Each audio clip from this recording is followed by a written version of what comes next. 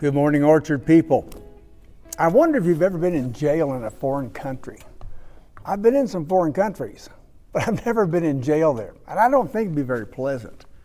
But Paul and Silas ended up not only in jail, but in prison in Philippi, thrown into the dungeon and locked up in stocks. How on earth did that happen?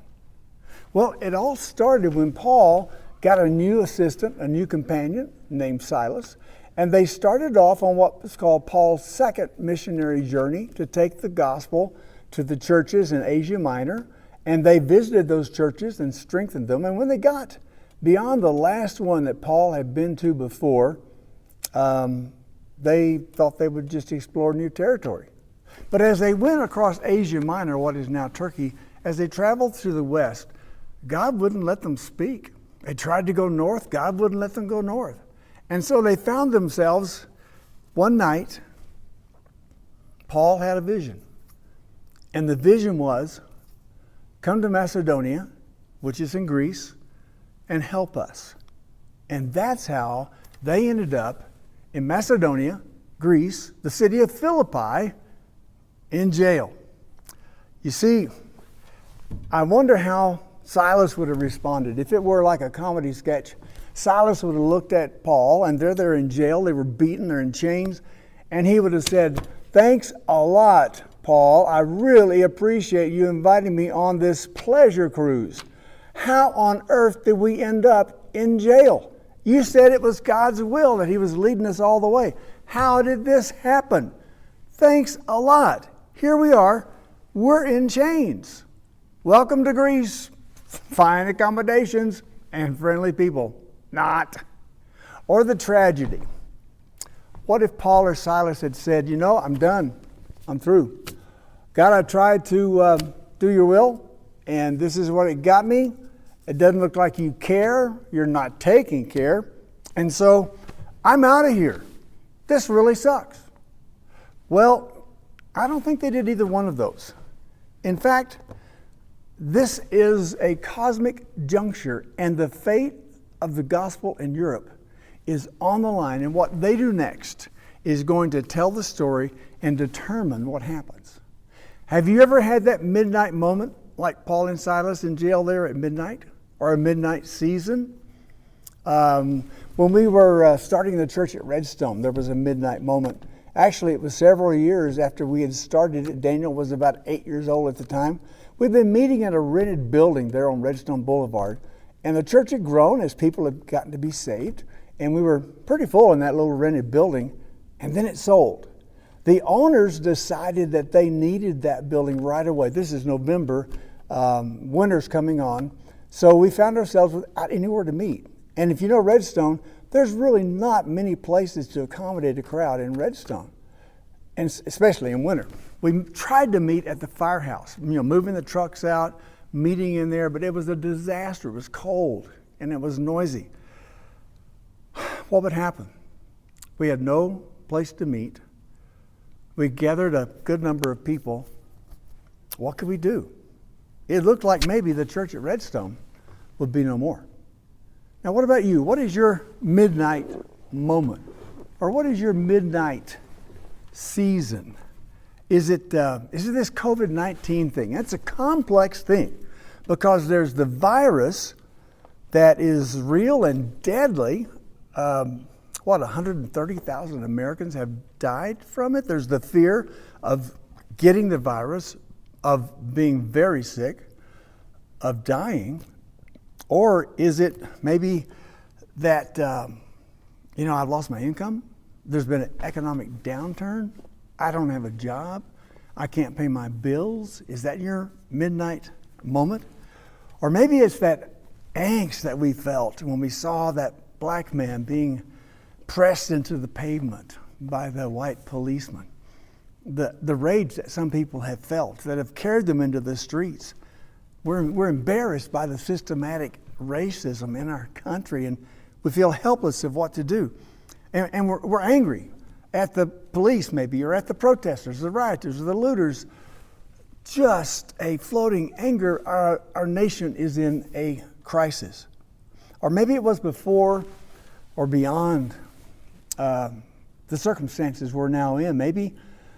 Maybe for you there was a medical issue that predated the COVID thing. And maybe you're dealing with personal problems. Could be depression, anxiety. It could be relational tension or conflict. It could be, well, whatever personal problems.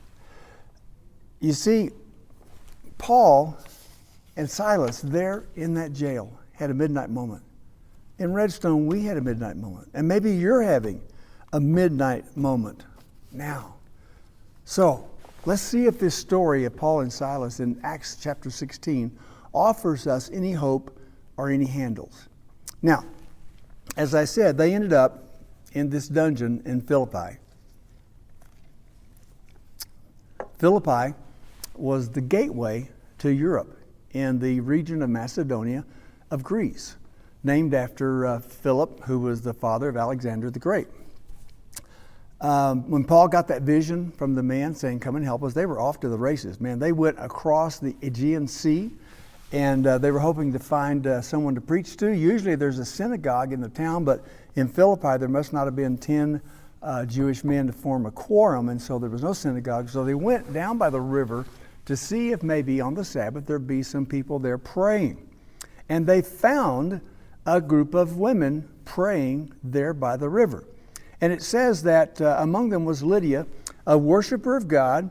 She was listening, and it says the Lord opened her heart to respond to the things spoken by Paul. Now this is amazing.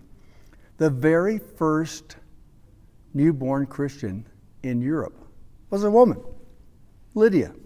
It says God opened her heart to respond to what Paul was saying. Now what would Paul have been saying? The gospel. He may have said something like this: for God so loved the world that he gave his one and only Son, that whoever would believe in him would not perish, but have eternal life. I can tell you before that moment in Europe, there was not the faintest idea of a loving God who would do anything for people, let alone let his Son die for them. This was astounding news that she heard, that Jesus Christ, Son of God, died on the cross pay for our sins, to suffer for our sins, reconcile us to God, and he was resurrected, power over death and any dark enemy. The good news was this: no more religion. No more having to work your way to God. No more trying to balance your good deeds and bad deeds. No more wondering where you stand with God. I mean, no more wondering if you'll survive death beyond on this planet. No more sacrificing critters and trying to please God. No more trying to keep an impossible set of rules, knowing you're not, judging other people who break more than you. No more. No more. Now, coming to Europe, salvation by grace through faith, purchased by Jesus Christ and his death on the cross, sealed by his resurrection, access and intimacy to a loving God, your heavenly Father. Lydia responded. It says God opened her heart. Has God opened your heart to respond to the message of the gospel? Now, give you a moment to reflect here. Probably in America, you may have gone to church as a kid. You knew or know about God. It's just sort of a given because we were 2,000 years into this understanding, even though it's a background now, the teaching of the Bible about God.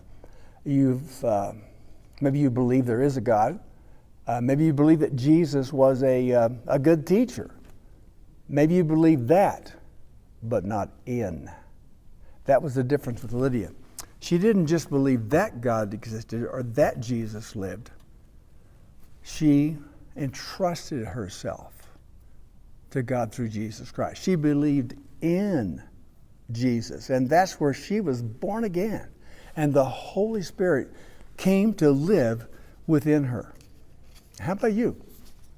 Have you come to a point where you can say, yes, God has opened my heart to respond to the gospel message, and I I can say that Jesus is Lord, and I confess with my mouth and believe in my heart that God raised him from the dead. That's the way of salvation for you and for everyone. You can actuate that salvation right now in the way I've said. Now, Lydia and her friends became members, a household. They were saved and baptized that day. And I imagine Paul and Silas were ecstatic. Yes, God led us here. We've got new converts. We've got the beginning of a church. This is so incredible. And then, bam, it happened. And in all innocence, they were on their way to a prayer meeting. And then it tells us in Acts chapter 16, a slave girl having a spirit of divination met us, who was bringing her masters much profit by fortune telling. Following after Paul and us, she kept crying out and saying, "These men are bondservants of the Most High God, who are proclaiming to you the way of salvation." But wait, that sounds great. You know, one of the notable locals is apparently giving them an endorsement. What's wrong with that? Well, the key is in the Greek word behind the word divination, spirit of divination. And the Greek word is actually pythos, which means python. Python was supposedly the spirit that Apollo used to speak through the oracle of Delphi. A demonic spirit. A demonic spirit met Paul and Silas as they stepped foot into Europe in the form of a slave girl. That was it. That's the best you can do. And it says she continued doing this for many days, but Paul was greatly annoyed and turned and said to the spirit, "I command you in the name of Jesus Christ, come out of her." And it came out at that moment. All right? Problem solved. We've got the gateway to Europe swinging open. No more contesting by the evil spirits, but there was a problem.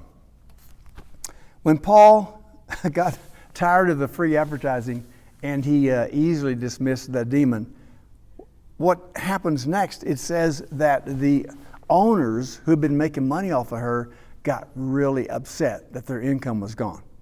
Now, what makes sense out of this? This spiritual power encounter at the beginning of Europe here. I think either the demon itself was under the authority of God because Jesus had defeated the powers and principalities, and he led them in a parade after disarming them as a spectacle. So maybe the demon was just speaking the truth that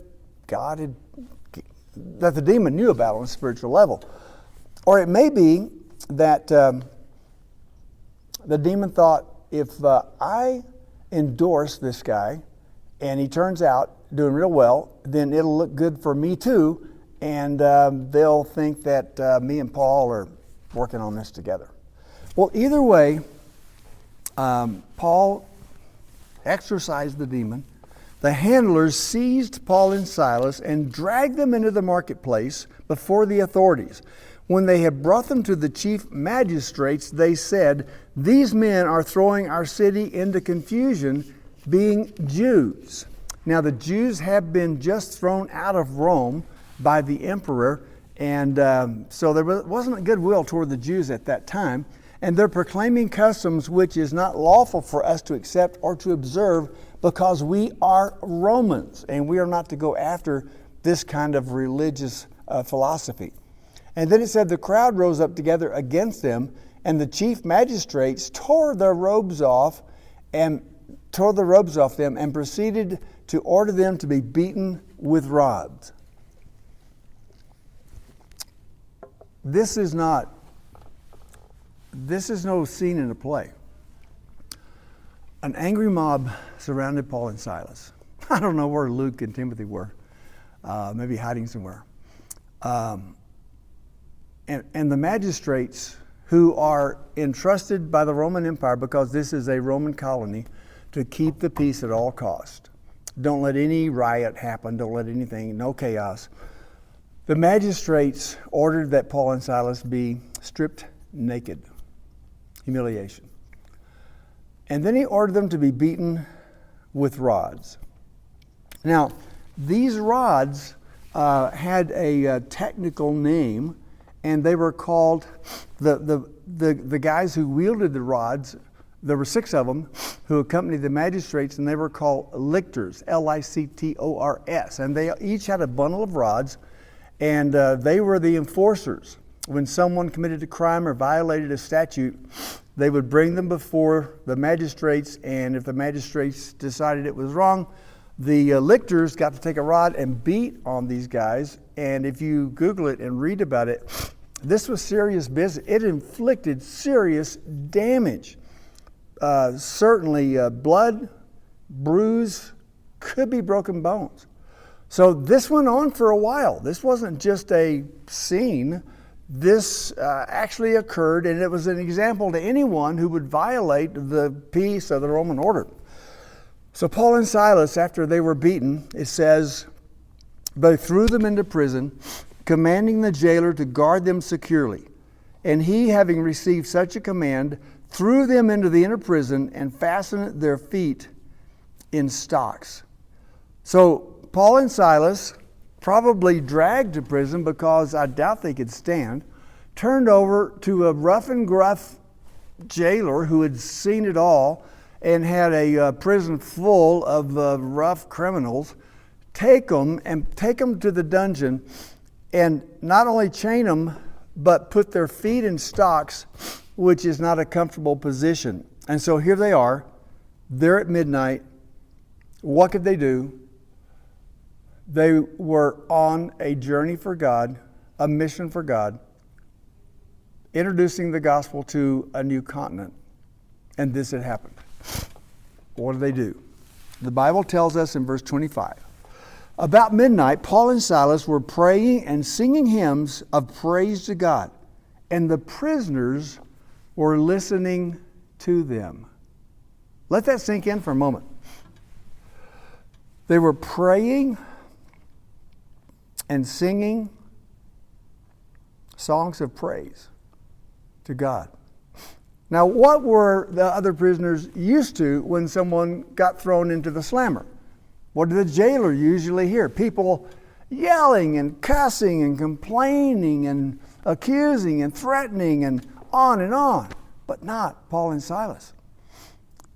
They prayed, and it doesn't sound like they were the prayers of desperation, like, God, get us out of here. No. I think it was like Paul wrote later, 10 years later, to the Philippians in the letter to the Philippians, chapter 4. I think Paul was doing here what he was empowered to do by the Spirit and what he described as advice for the Philippians later, where it says, rejoice in the Lord always. Again, I say rejoice. In other words, that means have joy despite circumstances. Your joy is in the Lord. Let your gentleness be evident to all. And you'll see that in just a moment, how that comes out. The Lord is near. They didn't feel abandoned.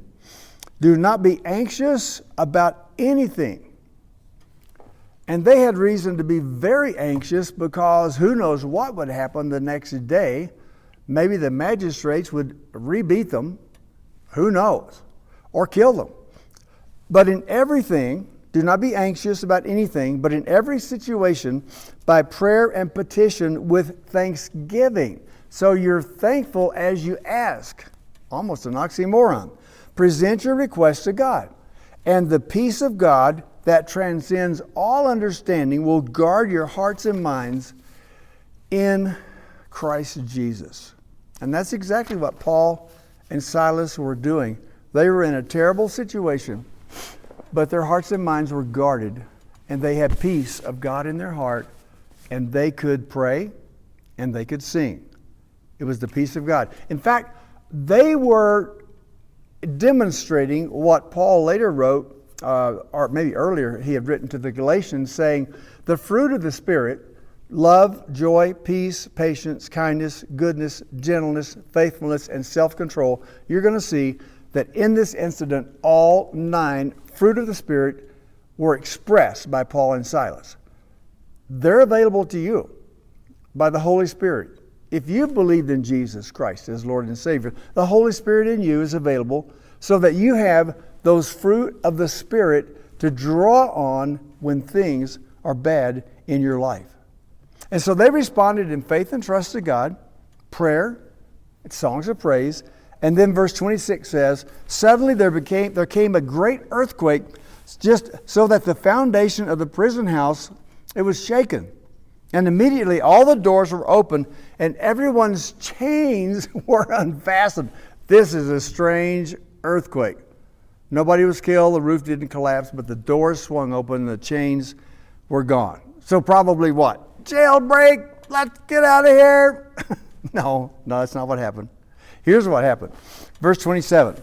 When the jailer awoke and saw the prison doors open, he drew his sword and was about to kill himself, supposing the prisoners had all escaped. See, it was dark in there. But Paul cried out with a loud voice and said, do not harm yourself, for we're all here. There's a very kind, compassionate, and gentleness here that Paul has for this jailer that had treated them so roughly. The jailer called for the lights and rushed in, and trembling with fear, he fell down before Paul and Silas. And after he brought them out, he said, sirs, what must I do to be saved?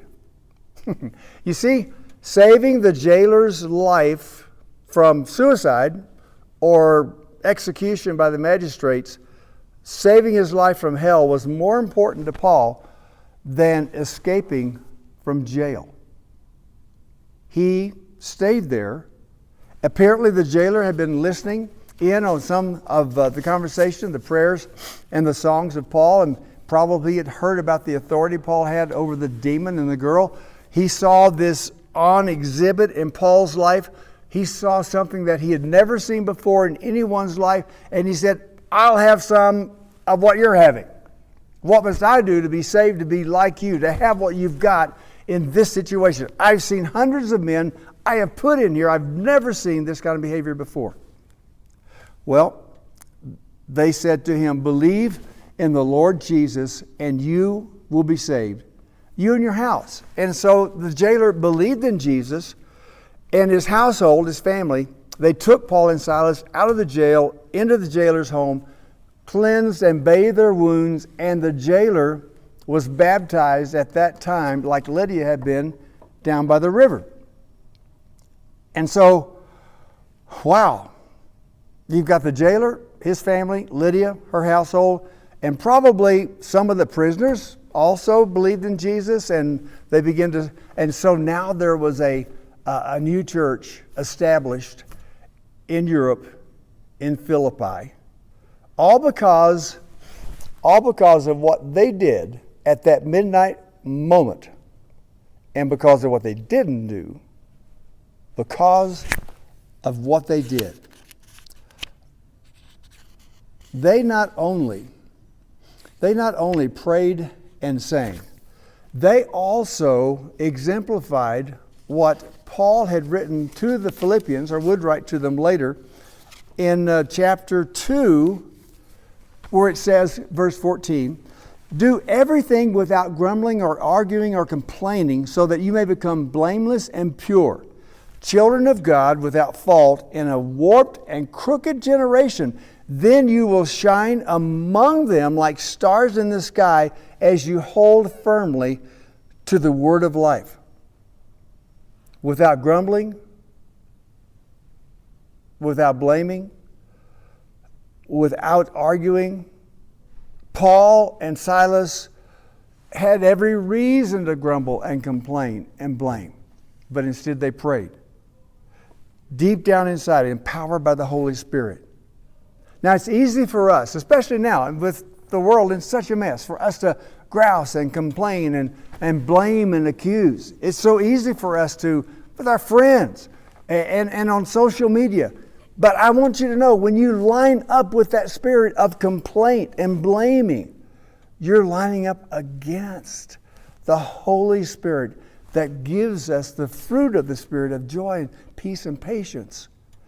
Stop it. Stop complaining and blaming and accusing on social media or anywhere else or in your heart. Get rid of that. Get clean. Be filled with the Spirit of God. Jesus called us to be peacemakers, and it takes courage to be peacemakers when the world is in such a contentious place.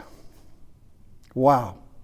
The deliverance that they experienced in that midnight moment was paralleled in our midnight moment in Redstone. How about you?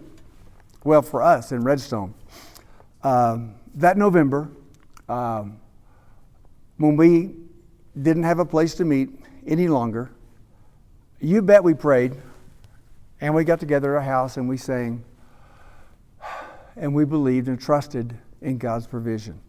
In fact, I remember just resting in God's presence and care. I didn't know the answer. I didn't know what would happen. I had no idea. There was no solution that we could effect.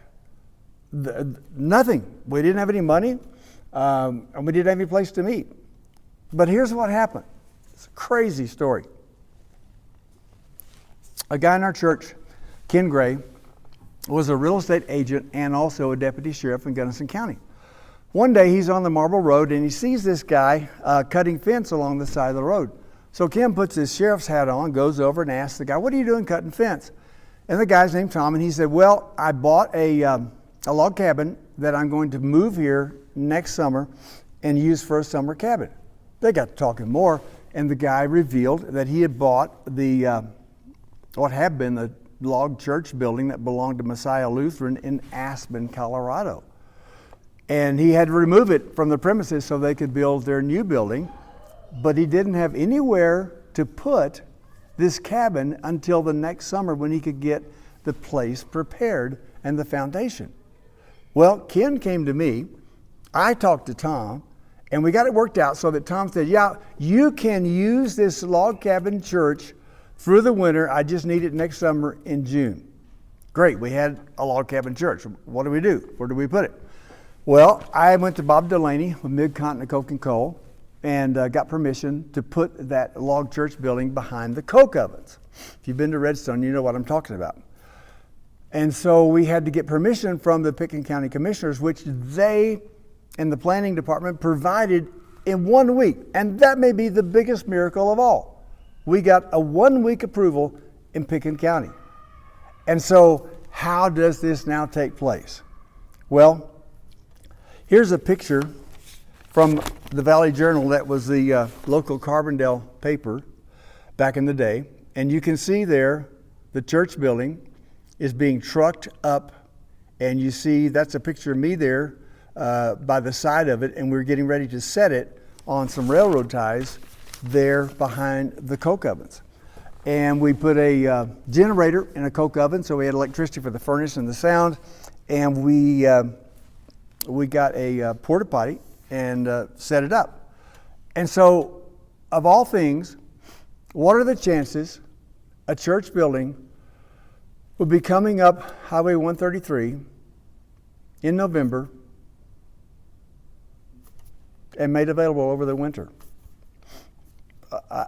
I don't think there's any explanation other than God's provision. It's so funny. The story got out, Associated Press, and it went all over the world. And we started getting clippings from all over about what had happened. And one we got from Ireland was especially funny. It said that there was a young pastor in a mountain town in Colorado, and he was in the pub with his mates one day, and he told them, "God will provide us with a church building." And they all laughed at him and said, "No, that's impossible. That will never happen." But then the story went on. They walked outside, and there was a church building coming up the road just as the pastor had said. A log church building. Well, that's what God did. What does God want to do for you and with you during your midnight moment or midnight season? What we got in the way of a church building was a gift, and miraculous.